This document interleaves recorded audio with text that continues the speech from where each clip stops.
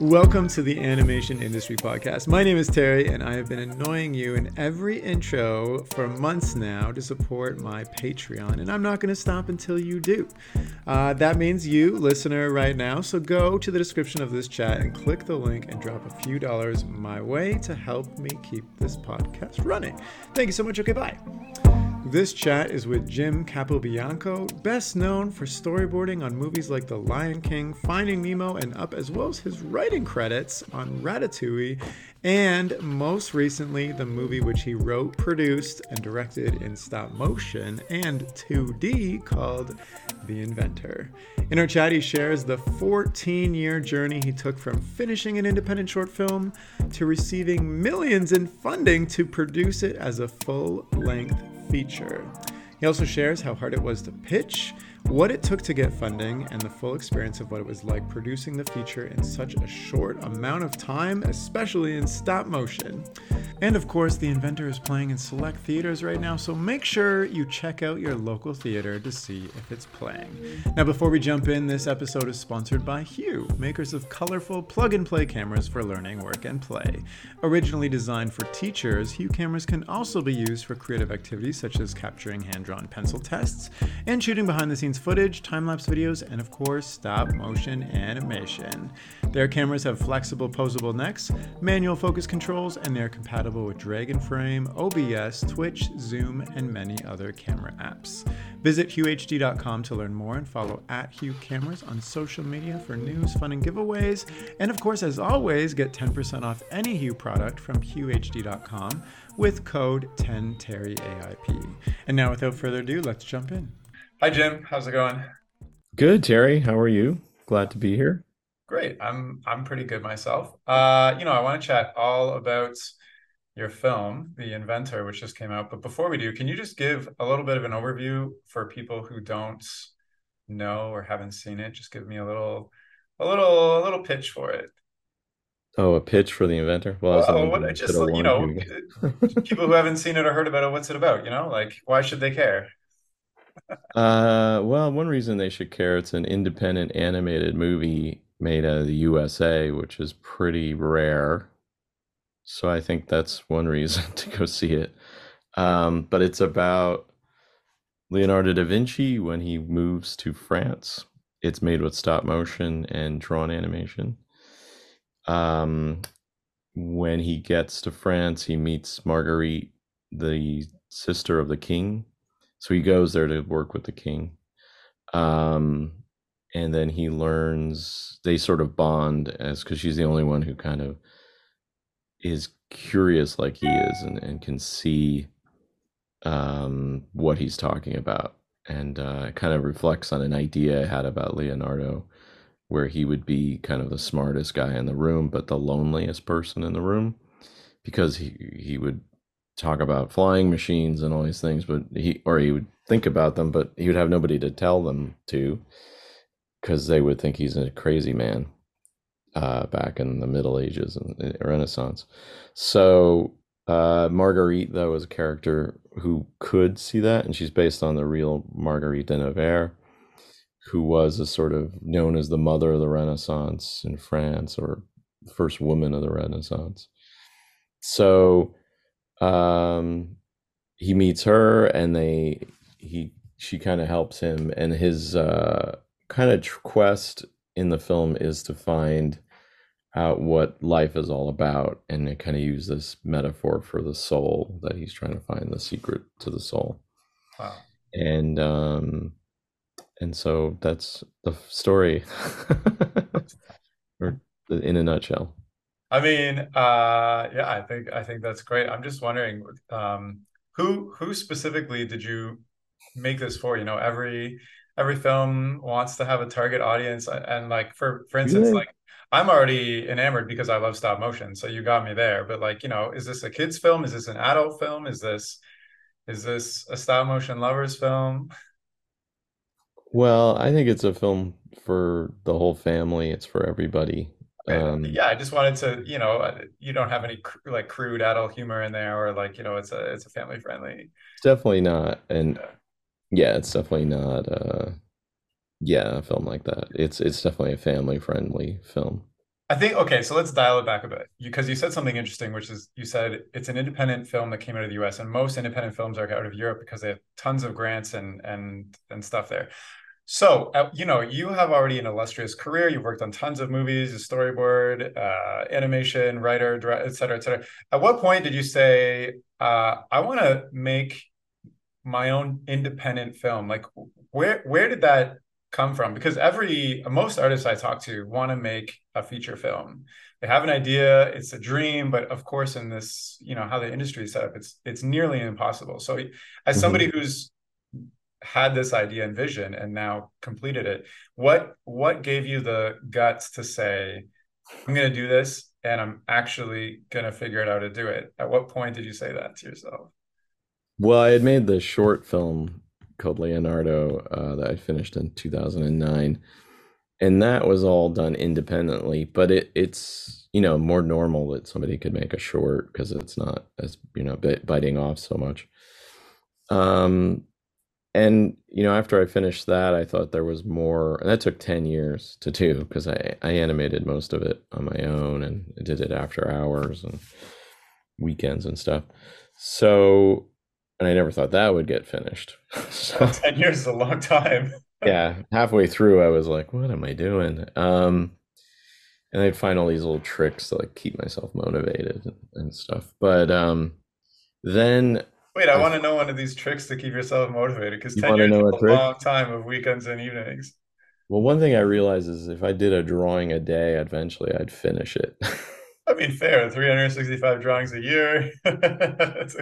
That's a couple of minutes, Well, you never would seconds. do just one drawing. That's what would happen. But it was mentality. I would sit down and do, okay, I could do one drawing. And then no, I'd end up doing 25 drawings or 100. So it kind of snowballed like that. But the mentality of going, well, if I just sat down and did one drawing a day, then I would finish.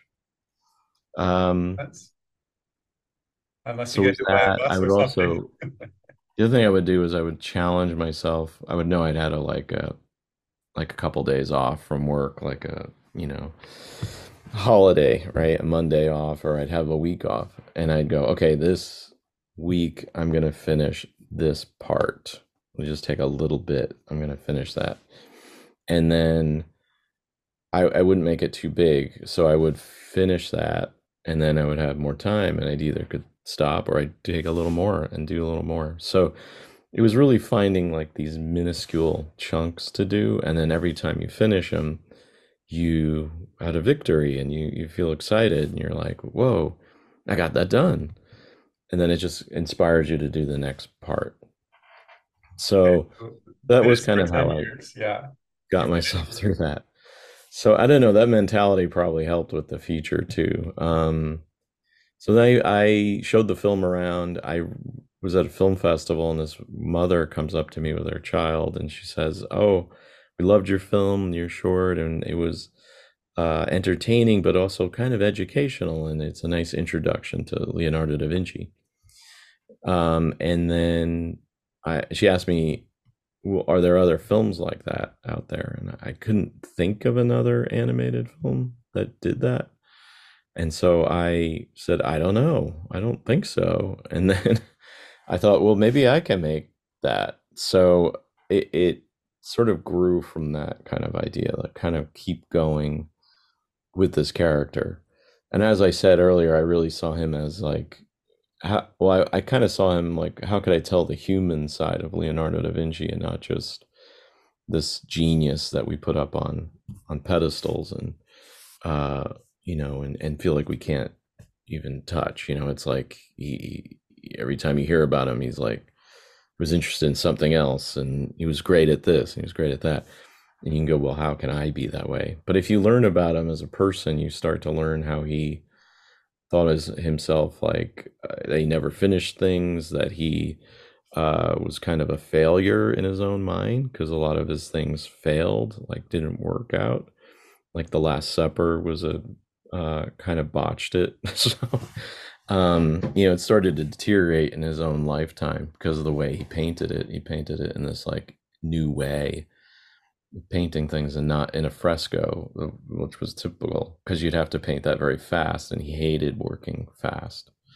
So it started to deteriorate because it was done in a new way. So he knew, he would have known it started falling apart. So his whole thing was like, I, I failed, and then there was other things he never completed.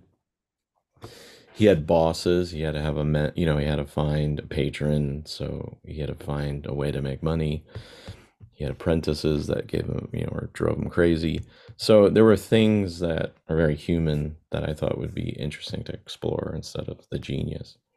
So this all led to the feature, and I don't know. I just started out. I wanted to write a feature, and I don't know. You get an idea and you can't let it go, and then it just, at least for me, and it starts to manifest itself in this thing. And I don't know. Maybe at one point I thought I could sell it to a Pixar or somebody, but I mean, I developed it from the start to be stop motion and drawn animation.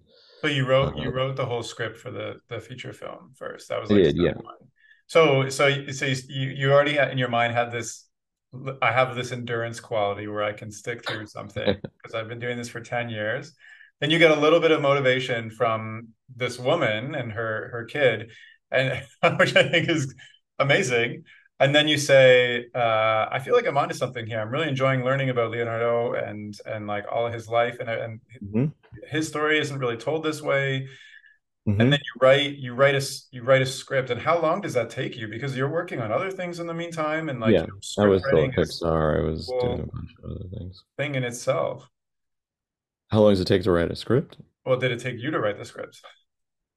Well, um, I don't know exactly. I mean, it was a process, so I just started working on it and took a stab at it. My thing with script writing, I try to like get it down really fast, like just sort of vomit it out. So, and I know it's gonna I have to go back in and rework it, but it's like just trying to attack it in a way and just keep working at it until it's out there, and then I go back in and rewrite it and rework it and stuff. So it's a long process for me. It's always been my own personal process. Even Ratatouille, when I was working with Jan and we wrote the first draft, there was no pressure on us because we were so far down the queue for movies. I knew it was gonna, we wouldn't release the film, I knew, for like 5 years or so. So it wasn't a rush then either. So, and that was different because I was working with another guy writing it with another director.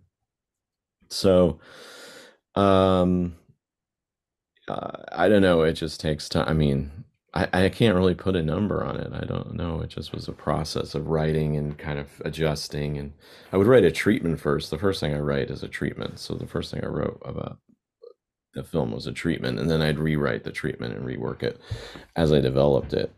And Gotcha. then storyboarding it. I'd start drawing it and storyboarding it, and that filters back into the writing. Because to me, storyboarding is writing. It's writing visually and in feature animation, and then you go back to the writing in words, and you go back to drawing and back. It's back and forth. And so when you work with a writer, my experience working with writers on the features is it always worked the best when a writer understood that process. If they didn't and it was all about their writing, then they usually got fired. And it didn't work out.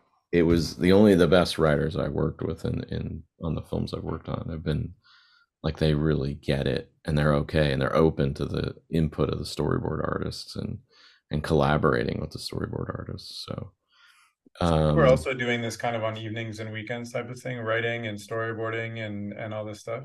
I'm oh wondering, my, on the Inventor, yeah, yeah, for sure. yeah, I'm Just wondering at what point did you start investing in other people? Because, writing and storyboarding a feature film, that's a huge undertaking. And I mean, you knew a lot of people who worked in the industry at that point too, and I'm sure you were Mhm, talking of about it course. and they knew about it. So at what point were you confident enough to say, like, I think I'm onto something and I'm willing to start investing my own personal money? Or like you mentioned, you were thinking of selling it to Pixar. Did you start pitching it around and trying to get other people to invest in it before you built a team? No, I mean, I just threw that out there as maybe when I was first thinking about it. Like you were asking, like, why did you pursue it? I don't know. I guess as an artist, as far as pursuing it, I don't know. You just do it. It's like it's in you. I think it's when, see, I don't know if this is true from my own point of view, is I think when people start thinking about the end game, don't doesn't work out really. I think you need to just think about the now. Like, what am I doing? I need to create it. It's just like I can't help it. I need to just work on it. And I tend to work on a lot of things at the same time. So I think I'm sure while I was working on the Inventor, I had some other projects I sort of started to work on too, and then the Inventor took on its own life. And for the longest time, it was called Leo and the King. So in that period, when I was first starting it with it, it was called Leo and the King. But I would just keep working on it, and I would shift to something else. I'd work on that, and I'd go back and forth, and it just started this life of its own as it gestated and became more of a being. And then at some point, I don't know, I get to a point where I'm like, it'd be great to have some visuals, and then I'll bring on like hire, or I'll ask somebody, hey, could you do some drawings for me? And sometimes they'll be like, yeah, sure, why not? And then sometimes you're like, but you have to pay me. And then you're like, okay, well, what's your rate? And then you get the rate. And then if you can, you pay them. Sometimes they'd be like, yeah, just do it. And you don't have to pay them. They're just like helping you out. So I would just juggle that as I went along, and like sort of attract people to the project and tell them about it. I think people were always intrigued by it because it always had this sort of on the side independent aspect to it. Um, so I I mean, that think makes sense. It sounds like a very organic process very overall. organic. At what point did you say, like, at what point was it at a place where you started to actually like look for serious funding? Because I know you started a Kickstarter. I know you have, there's producers involved or production companies. What would happen was as I was developing it within a couple of years, kind of around 2011, I guess, 2012, I ran into this guy. I had this idea to do a game too. Actually, I'm still working on this game, which is even longer now than the feature. About Leonardo. I wanted to do this game. Known as the Leonardo guy. I know my daughter calls it the LCU, the Leonardo Oh my Cinematic goodness. Universe. Yeah, no, my next project has to be something not Leonardo. Yeah, so I had this idea for a game, and actually was thinking of doing a Kickstarter for this game. And then, so I got connected to this guy, Robert Ripberger, and he's a young, he still is young, younger than me. Just go-getter, sort of producer type director. He also directs his own films.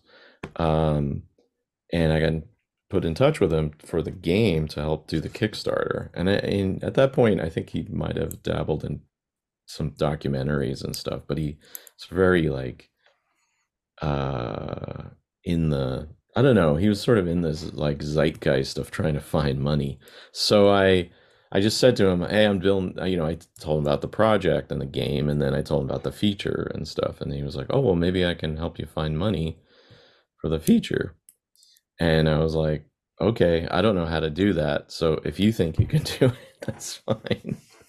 So he started going around. He'd have me come to meetings, go down to LA, meet different people. We had so many different dead ends. We through my connections, we hooked up with a producer in Italy for a while. He was helping to try to get us set up.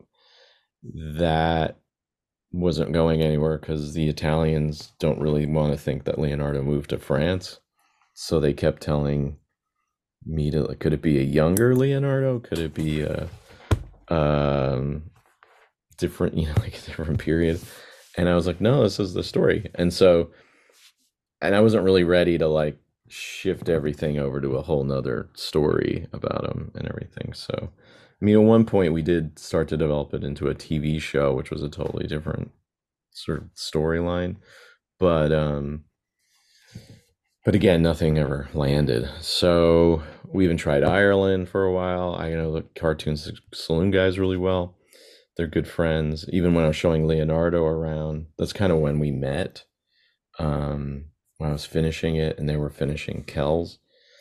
And then we started touring around together. We were in the same circuit together because once you make a film and you go into the festival circuit, you kind of start seeing the same people because you're all kind of at, So you had showing. developed like a pitch package and you were talking to studios that made animation, it sounds like.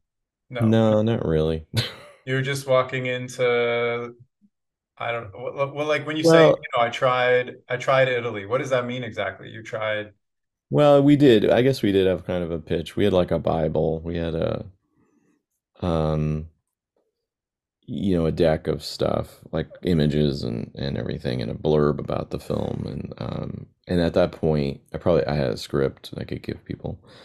Um, so yeah, I mean, we were pitching to executives and different people who could give us money. Not many studios really. Um, Even Cartoon Saloon, it wasn't like I was pitching it to them for them to make it because it was a stop motion film. I mean, I would share stuff with them, and if they were suddenly like, "Hey, we'll do it," then So we what's got an a example of different, like an executive then? You said you were pitching to executives. all sorts of money. Whoever had money, we were just like reaching out to, and um, What does I that don't know. mean?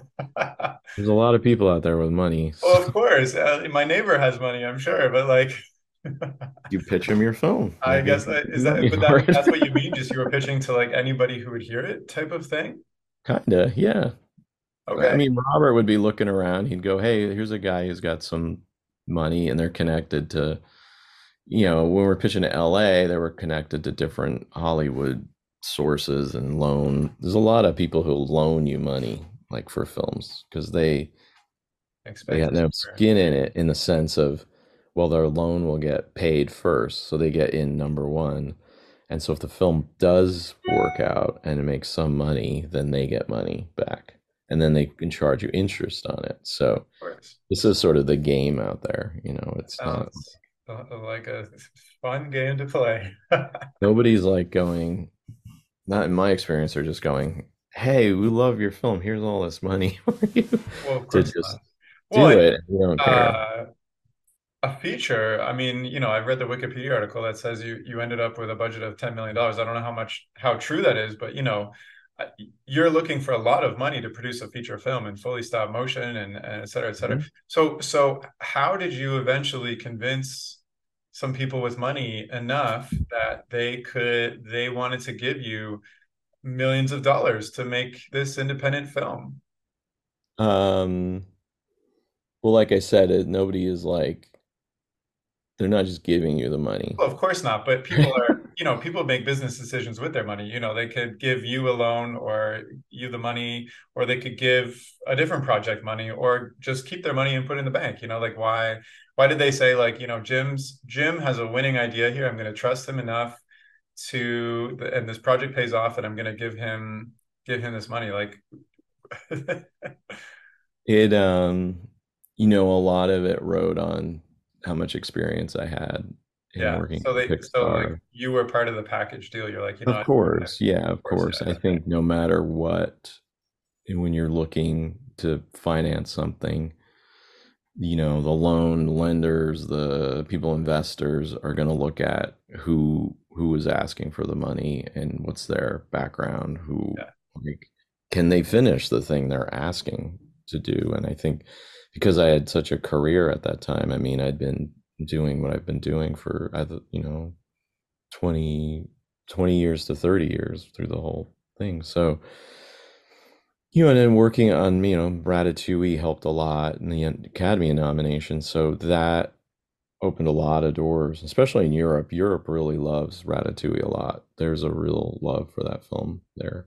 And so that would like open. I mean, there was no way I would not get a meeting with somebody Right. because of my background and because of that nomination. They're So like, that, Mr. Ratatouille's here. Schedule him in. yeah, that helped a What he has to lot. say. Okay. I mean, that makes sense. So at what point did the Kickstarter come into play? Kickstarter was pretty late in the game because at that point, we had met Elon Rose, which really turned everything around. So Robert and I were banging against walls and not getting anywhere. And because of my connection with Cartoon Saloon, they kept trying to find us people to Hmm. talk to and who could set up movies. So one guy who used to be with Cartoon Saloon, his name's Ross Murray. He was one of the original creators of the studio. He lives in France now, and they connected us to Ross, and Ross said, "Well, you should meet Image, which is this big production company in France." So Robert had a meeting with Image. He meets with them. Oh, he doesn't meet with them because he sets up a meeting and then they canceled on him after he had arrived in France. So like basically they're like, no, sorry, he came for the meeting, and they're like, no, sorry, we're canceling the meeting. Ross felt terrible and he's like, oh my gosh, you flew all the way out here and now they don't have a meeting. And then he remembered there's another studio that was right nearby called Folioscope that had just started. And Folioscope had actually grown out of Folomage. Folomage was owned by two different people, and then they had a breakup, and one of them took part of it, and the other one kept the rest. So then Elon had bought it from the second partner. So we meet Elon Rose, Robert does, and he pitches him the short and shows, or the feature idea, shows him the artwork we have. And Elon loved it. He was looking for his third stop motion film to do, and he just loved the project. And I think a chance to work with me and all these things. So um, Elon said, "Let's go." And I always told Robert we needed to find that person who would just jump off the cliff with us. So Elon was that guy. He's like, "Let's do this." So Elon then said, "Let's go to Cartoon Movie," which is this big event in Europe where artists and production people can pitch their feature ideas to sales agents and distributors and production companies who might be interested in it. So, but Americans don't pitch there. You have to have a European company or an entity that would is allowed to pitch at Cartoon Movie. So, because of Elon, he was like could set it up, and so then I was the first American to ever pitch a film at Cartoon Movie, and we pitched it there, and went really well. And we picked up a sales agent from that, and our French distributor came out of that. And because of that success, and people should understand this, every time you have a success in doing these things, it builds on itself because people will only invest in something they think will be successful. So that it just kept accelerating from there. So now we knew the feature was really on track to now get happen, but I needed to finish the story reel, so we needed money to finish that. So we put out the Kickstarter, and that money helped us finish I the see. story animatic that we would then make the film from. So although I reboarded it later on, but uh, but it really got us going. So that's when the Kickstarter happened. Wow, so it sounds Pretty successful. like a kind of a ball that just kept rolling and getting bigger and bigger. Yeah, it was definitely like the snowball going down the hill, and it just grew and grew at that point, Do you and you feel couldn't during stop. all this, because like, you reached a lot of rejection, a lot of dead ends. Like I've pitched my fair share of things, and like it takes a lot of mental energy to keep doing and pitching the same thing over to new people and keep that excitement going. Like, is this just part of the process in your mind? Like you went from drawing a frame every day to just now I'm just going to pitch basically whenever I can. And because also flying around the world is not a cheap expense to pitch No, a project when you don't have anything guaranteed either. no. um, that's why I had to keep working through all this. Right. You're like, this is uh, supporting my yeah. Well, yeah. I think you get it going. You just sort of can't stop. I mean, there's definitely moments where I thought it would never happen. Um, I was like, okay, am I wasting my time? Am I wasting other people's yeah, like time? at what point Robert's. do you say like this is not going anywhere or like this is going somewhere? Because you could just keep pitching it forever also, and maybe it doesn't happen. It's true. I think every time I thought it was going to fall apart, I think something new would pop up. Like I wouldn't speak to Robert for it would be a couple of months or more, and then he'd call me and go, "Hey, I got another lead to go, or an interest from somebody, and I'm going to talk to this person or something," and then it would kind of go, "Oh, well, maybe it will happen," and then it would kind of push it forward a little bit, or at least it felt like it was going forward. So it just kept happening, like it just kept going. So Interesting that Robert was also so adamant about this project too, because he could have also just been like, you know what, it's been months, nothing's happened. I'm going to drop it and move on to something else. So I think, yes, he very much could have. And actually, I'm always very grateful he didn't. Um, yeah, he could have. I don't know why. you never don't ask him. Don't- Yeah, I think he always had faith in the project and that it would, if we could get it made, it would come out well. yeah, And I yeah. guess faith in me that What I would can you pull it say? I off. mean, it kind of sounds like, the reputation you have, the actual, you'd finished the script and started boarding it, somebody who's investing from their own time to find money. It sounds like that this is kind of like a recipe for Hmm. really pushing the project forward and getting into the right rooms. Because like, for instance, me, I have a whole bunch of projects that I pitch all the time, and like nobody knows who I am. And it's like it's a struggle sometimes to get the right meeting and then they cancel and then it's Sure. so I wish I had a 20-30 year career where I was on some big movies. I could be like, hey, it's me, guys. Yeah. I can't help that. Yeah. It's just what I did and do, and I lucked out in a lot of ways, and that I've had a great career. Um, So tell me what it's like to finally produce your own, because you've worked on a lot of other people's films, and even when mhm. you're writing like for Ratatouille or whatnot, you're writing for another studio essentially, but this is your own independent. I mean, I'm sure you made sacrifices and changed along the way, but what is it like writing for yourself? well, it's awesome. Um, yeah, I mean it's great. I was John Sayles. He's an independent American filmmaker. John Sayles. Um, he would always say, sometimes you want to be an architect, and sometimes you want to be a craftsman or cabinet maker. And so I think I love that because working at a studio like Pixar and stuff, I can be the craftsman and I could do really well at my craft. And I could build nice cabinetry and stuff. But when you get to be the architect, then that's you get to design the house, you get to do all that, which is awesome. But you also have the responsibility of designing the house, and if it falls down, that's your fault because you designed it wrong.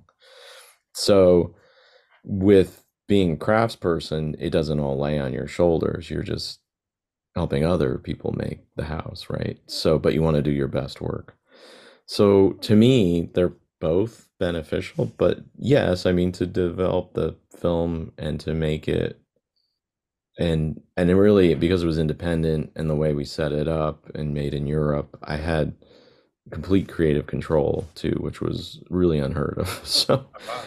um but I mean it was a very low budget, and um we had a time constraint. The film was also bonded, which meant if I didn't meet the budget and I didn't get it done on time, the film would have been taken away from me and handed to somebody else or something. So which is what happened to Richard Williams. If people know about Richard Williams' story where he was making Thief and the Cobbler. Um, so there's risks in it, and and you have to be able then, as a director, run the team in a way, especially for a low budget, that they're all happy to do it and not Right. hating you. Right. So, um, so is a lot more anxiety in doing that.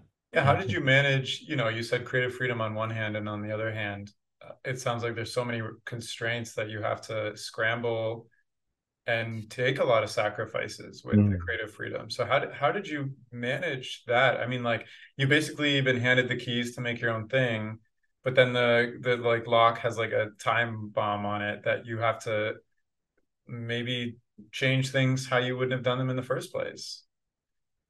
Well, for me, even when I did the short film, when I developed that, I was thinking, okay, how can I make this on my own? And so I would look at it and go, okay, with that, I was like, well, I'm gonna do it like Leonardo da Vinci and just have it line drawing and not color it in.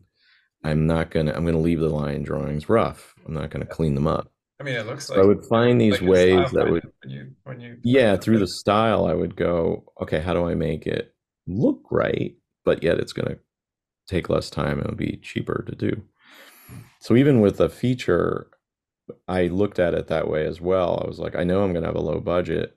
What do I like that I could fit into this kind of budget? And so I would look at things like UPA cartoons, look at the Rankin and Bass stuff, like Rudolph the Red-Nosed Reindeer and all could those ask you things. about a Rankin and Bass influence because there's some scenes that I've seen that Oh yeah, I mean, that's all every um, newspaper article, everything's been, oh, it's Rankin and Bass and stuff. So, um, but it's true. I love that stuff. And I looked at it and I'm like, okay, their animation is like, um, it's not great, very but but it's it's charming. yeah, it's super charming. So I was like, I always would say the film's going to have the animation that's like between Rankin and Bass and Leica, but kind of lean in the Rankin and Bass area, but it would be in the middle. Um,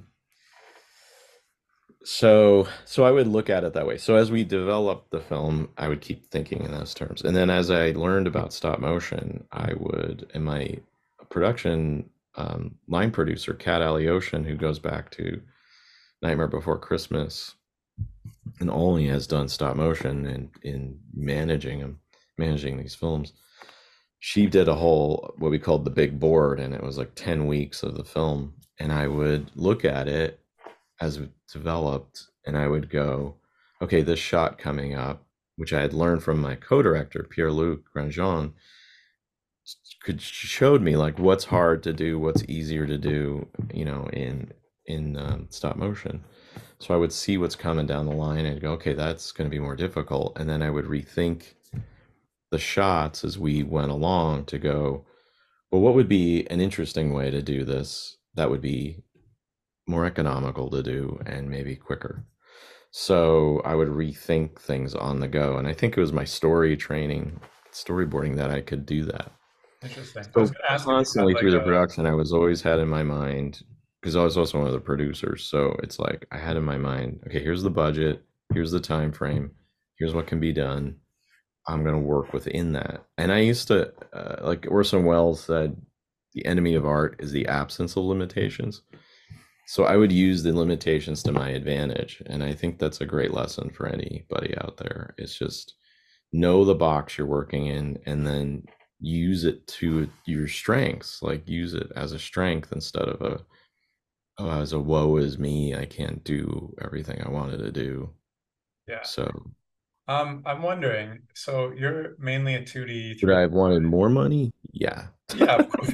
Who It would have been doesn't? helpful, but not a lot of money actually. If I had another, if we had another like 5 million or 10 million, would have been great. I don't know what to say to that. Yes. Uh, um, They need 100 million. yeah, why not?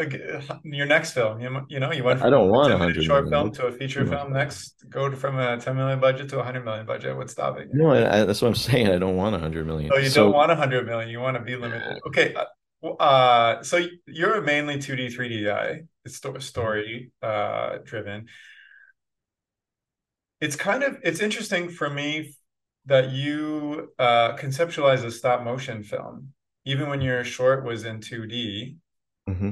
Um, why did you envision this all in stop motion? Part of it again was like a limitation because when I was starting to think about the feature, do a feature, I didn't want to do it in CG animation. I didn't think that fit a Leonardo da Vinci film. Plus, my loves are 2D drawn animation. That's why I got into animation, is I wanted to do drawn animation, Bugs Bunny cartoons and Disney films and stuff. And then I got into it, and then I realized, oh wait, nobody's making Bugs Bunny cartoons anymore, and nobody's making, um, and the Disney features would start to go away, done in drawn animation. So I was like, well, I would do it in 2D animation because of the short, but at that point, Disney was getting rid of the desks and switching to CG. Drawn animation was going away. So I was like, well, but stop motion animation was having this resurgence. Leica existed at that point. It just, Coraline, I think, had just come out. Wes Anderson is making Mr. Fox. You're the first person to ever say this point of view. What? Where stop motion was seeing a boom, so you're like, I'm going to do it in stop motion because 2D is going away. If you talk to stop motion animators who were around during the same time, they're like, it's all going away. We're trying to find CG What? jobs. It never goes away. It always has this like Oh, I know. It's such a from a unique. lot of films, it kind of fades a little bit and comes back. So When you did think of Nightmare, it's always kind of Yeah, showing up. that's fair, fair. I was going to ask, I guess, well, Kat Alyoshin had produced only stop motion before, but did you have like a stop motion consultant in the initial stage of the project? Because I also pitch stop motion shows and things to studios and executives, and their first question is, stop, we've never done stop motion before. It seems super expensive. Like, well, I guess the partner that you found had done stop motion before, so they knew. But did you also reach this wall of people saying we don't know and it must be too expensive? It's not our expertise when you're searching for funding. Probably, yeah, I'm sure. I mean, my thing is with when you pitch, basically people read a script, or and you have some visuals, and the visuals are art. It's not like a puppet we made. And I mean, eventually we made a teaser in 2016 after I left Pixar. We made a teaser to show basically because I kept getting this reaction of like, well, what's it going to look like? What do you mean stop motion? What is the dissection? Because there's dissection in it, Leonardo dissecting cadavers. What does that look like? Is it going to be super gross? And how is this for kids? And blah, blah, blah.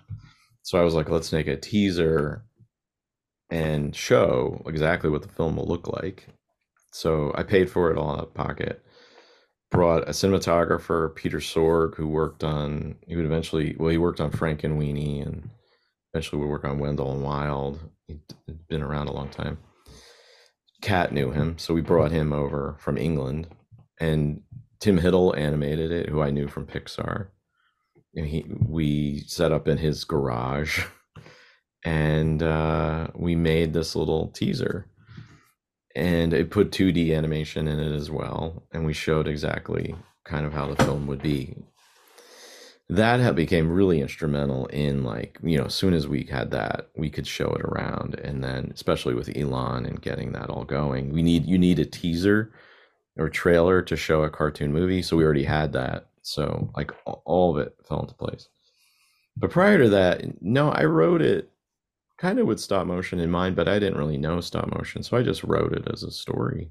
And I figured eventually I would adjust it and rework it to work for stop motion, maybe use previs to figure out camera moves or something, or sets, how to build the sets. But I didn't know. I was like, I'm just going to write this and then someone else down the line will know. And then and I'll ask them a lot of questions and involve them and listen to them and not be like, pretend I know anything, and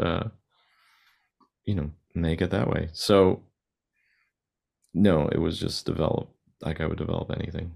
Makes But I sense. think you do need, so I say that, but I do think you need to have a bit in your mind the way you would make it in the end. I think that helps the writing, at least for me, because So I will can you, visualize it more that way, I think. yeah. So will you work on another stop motion project? You've done one. Would I? Yeah. Now that I've done one? Yeah, I Did think you so. It animate felt anything cool. yourself? Did you get in there? What? Did I'm you get sorry. in there and animate anything yourself? Oh, would I? No, on the teaser, on the trailer I mentioned, I added a shot while we were doing it, and I felt bad having the animate. We had two animators on, Tim Hiddle and another guy, Justin Cohn, and I felt bad asking them to do an extra shot because they were getting paid very little. Like basically, we paid everybody $1,000 each. Like so, every artist got $1,000. Um, so I was like, well, I don't want to ask. So I animated it. I was like, I'll animate it. And I animated it and showed Tim or something. And they were like, okay, Jim, we'll reanimate this for you. Um, Well, you got the shot out of them. You just have to show them what you would do. it was terrible. Um, and then on the feature, I actually I didn't feel confident that I could do a shot. So I just never asked to do one. That's fine. Um, I had too much to do anyway. That would have been too hard. Even my directing animator, Kim Kugelari, she is an amazing animator. She's basically Wes Anderson's go-to. So I don't know if you've seen Asteroid City, but in it, there's an animated The alien.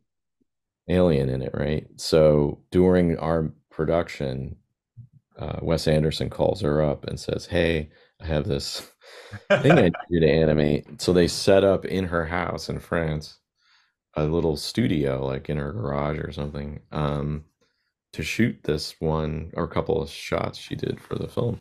So she animated all of it on her own in her house while she was making the Inventor You're like, with us. hey, she's like, hey, I have to go home now. Wes Anderson's calling me. It was after hours and on the weekends. Kat was really worried because she felt Kim would burn herself out, and actually she ended Because up stop doing it motion because is I decided. super taxing on your brain and body. Interesting. So your role, uh, what before was writer, story artist, pitcher, then it devolved into director, writer, producer, like all three at once. Yeah. That sounds like a lot of work and crazy. Well, I mean, I was a producer in the sense I put money into it to begin with and organized it up and but Robert did the heavy lifting and like finding money and So stuff how like big was the overall team when you were in full production?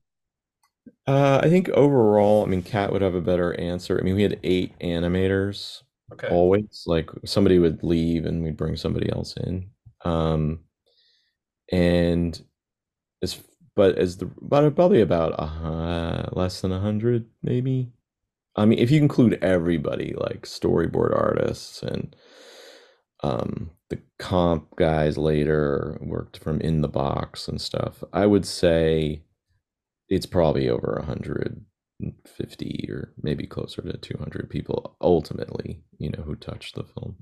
How do you feel as looking back and you started this just trying to get one frame done a day to now you have 100 people working on the thing that you envisioned. And now it's finished. How does that feel? Oh, it's amazing. I don't know. It's unbelievable. I was actually was at the premiere in Los Angeles, and for a moment I'm just standing there going, wow, all these people are here because of this thing I came up with. And that's like, I mean, that's pretty overwhelming. That's like unbelievable. Yeah, Uh, congratulations. That's amazing. yeah. So, what's next for you now that I mean, it's just finished. You're still doing the PR circuit, et cetera. What's coming up for you? I mean, are you looking towards your next big project? Does this open new doors for you in terms of writing, directing, or is Pixar calling you back to make the next Ratatouille 2? Well, nobody's knocking on my door yet. I think because the film just got out there. Probably relieved. Uh, I am doing a lot of PR and I will continue to do it. So we now like released in the US, and there's still work to do. We'll have a video release, video on demand, VOD, probably around November. And so I think there'll be PR build up for that. I mean, I've had to do a lot of the PR, pretty much all of it, because we don't have our actors to do anything. Because of the SAG strike, we haven't been able to utilize the actors and all that. So that was kind of a unexpected wrinkle in something that took 12 years to make. So, um, but if SAG they finally resolve it, which the Writers Guild sounds like they're finally resolving it on their end, hopefully that then we can bring in the actors to promote the film more, which would be great. So yeah, we'll have the video on demand coming up, and then Europe is coming too, and the rest of the world. So that'll be kind of the end of the year or the beginning of next year. And except for Canada, if we have to sell Canada still, um, as a distribution, a distributor has to pick it up. So yeah, there's a few territories we haven't sold yet. So So hopefully that. are you involved in those meetings, or is that completely handed over to the production company that invested in this at this point? Selling the territories, that's kind of in Robert's domain, and he Gotcha. kind of keeps dibs on that. But So Robert, this is what he does, I guess. Like he attaches himself to projects and then sees them through. well, I guess in a way he does, but I mean, he has his own projects he's been doing. I think while we were making this, I don't know how many films he directed. Oh my gosh. Um, Okay. so he's a director too, and he's a producer. He just opened sound stages in North Carolina near Raleigh, and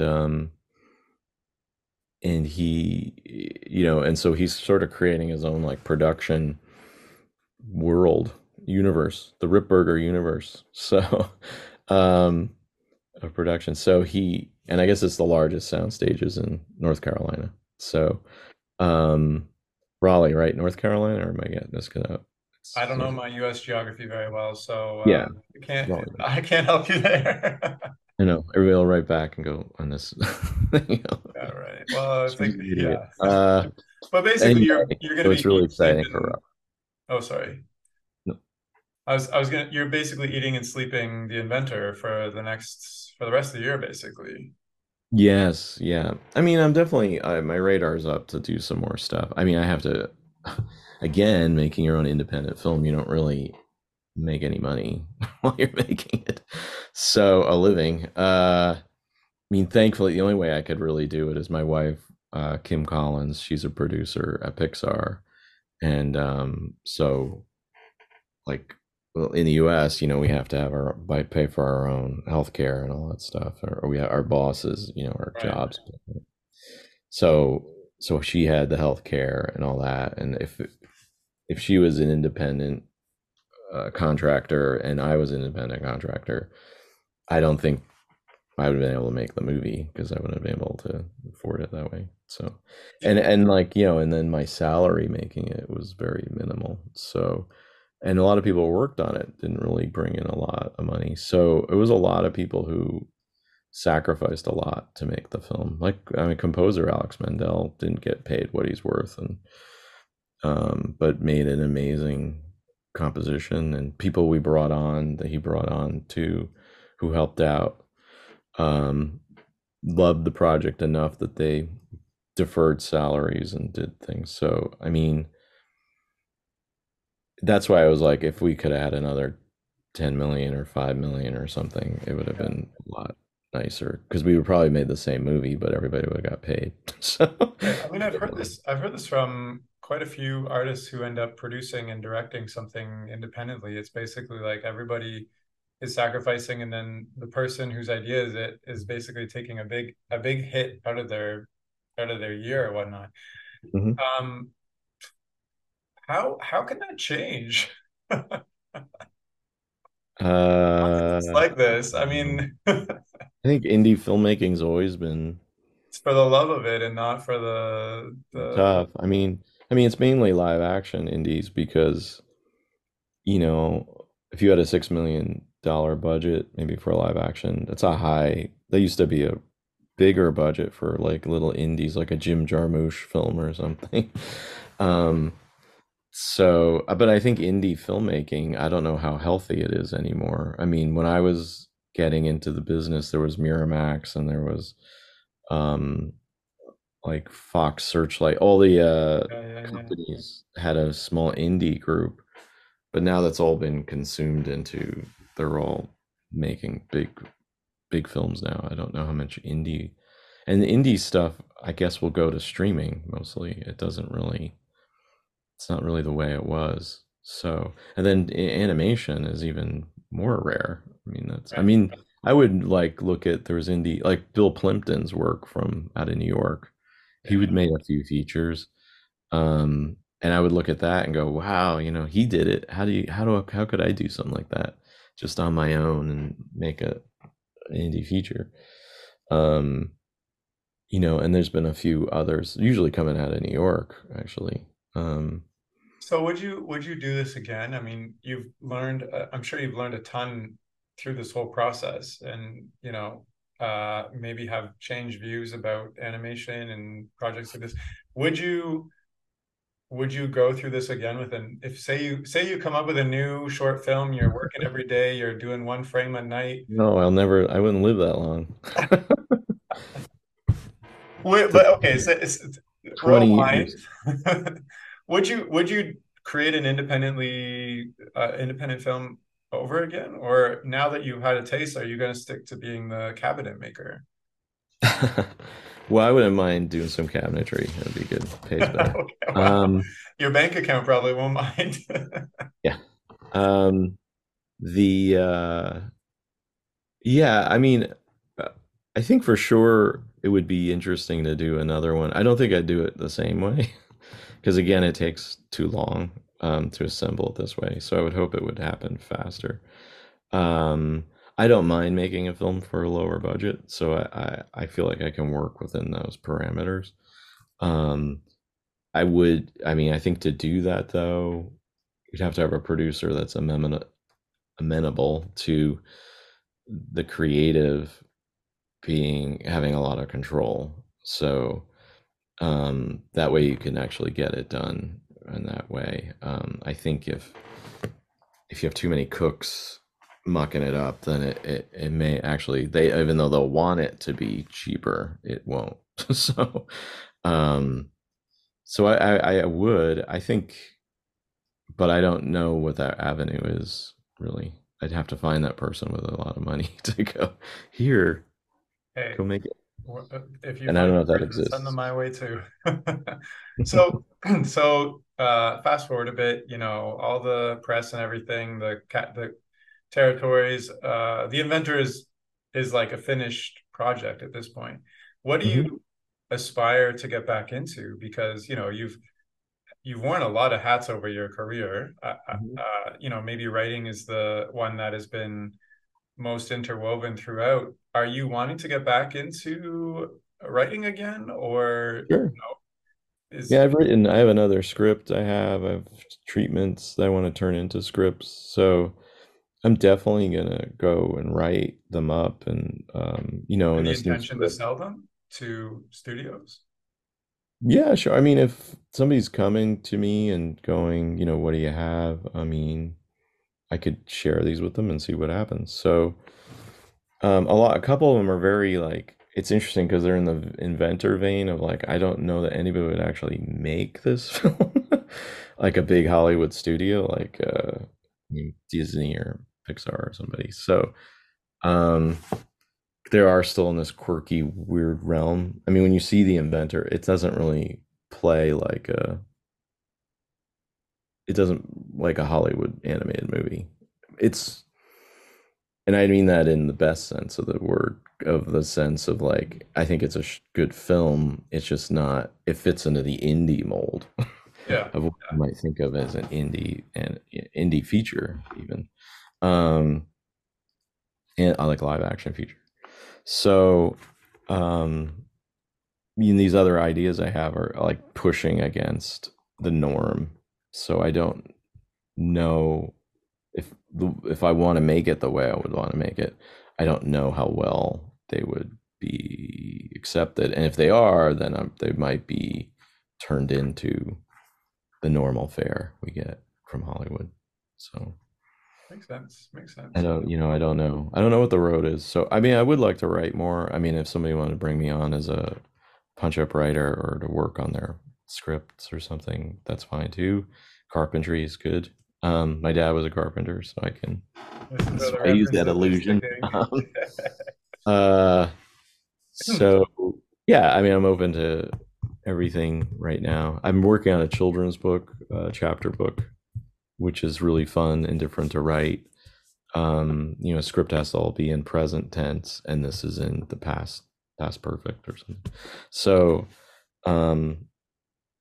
that's really interesting because I have to keep reminding myself to write that way. And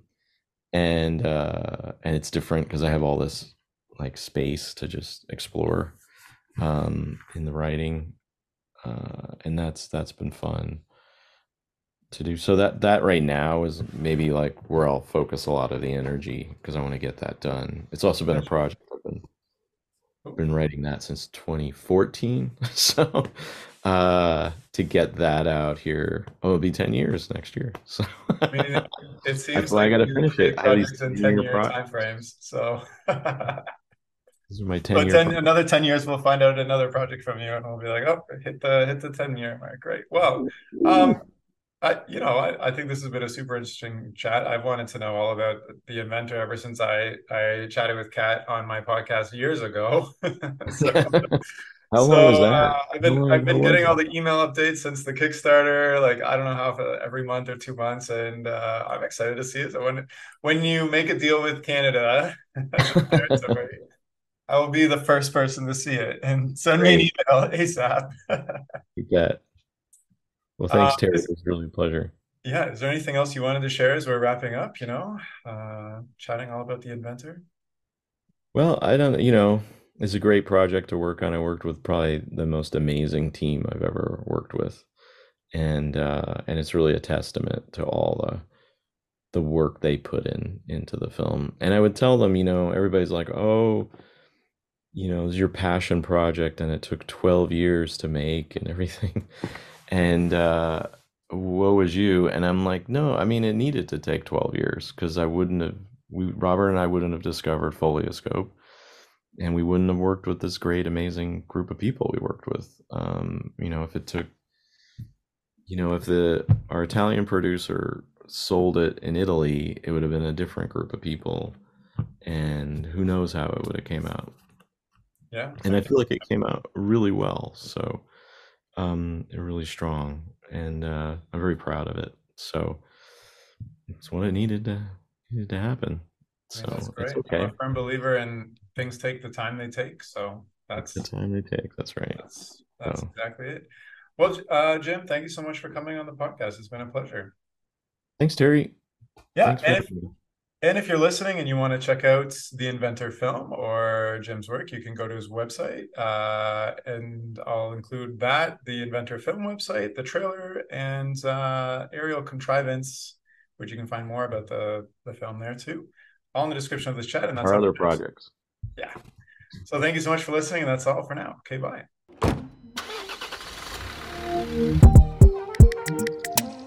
The music for this podcast was composed by Willem Mendo and the graphics by Luhan Wang. I encourage you to look them up if you've enjoyed their work.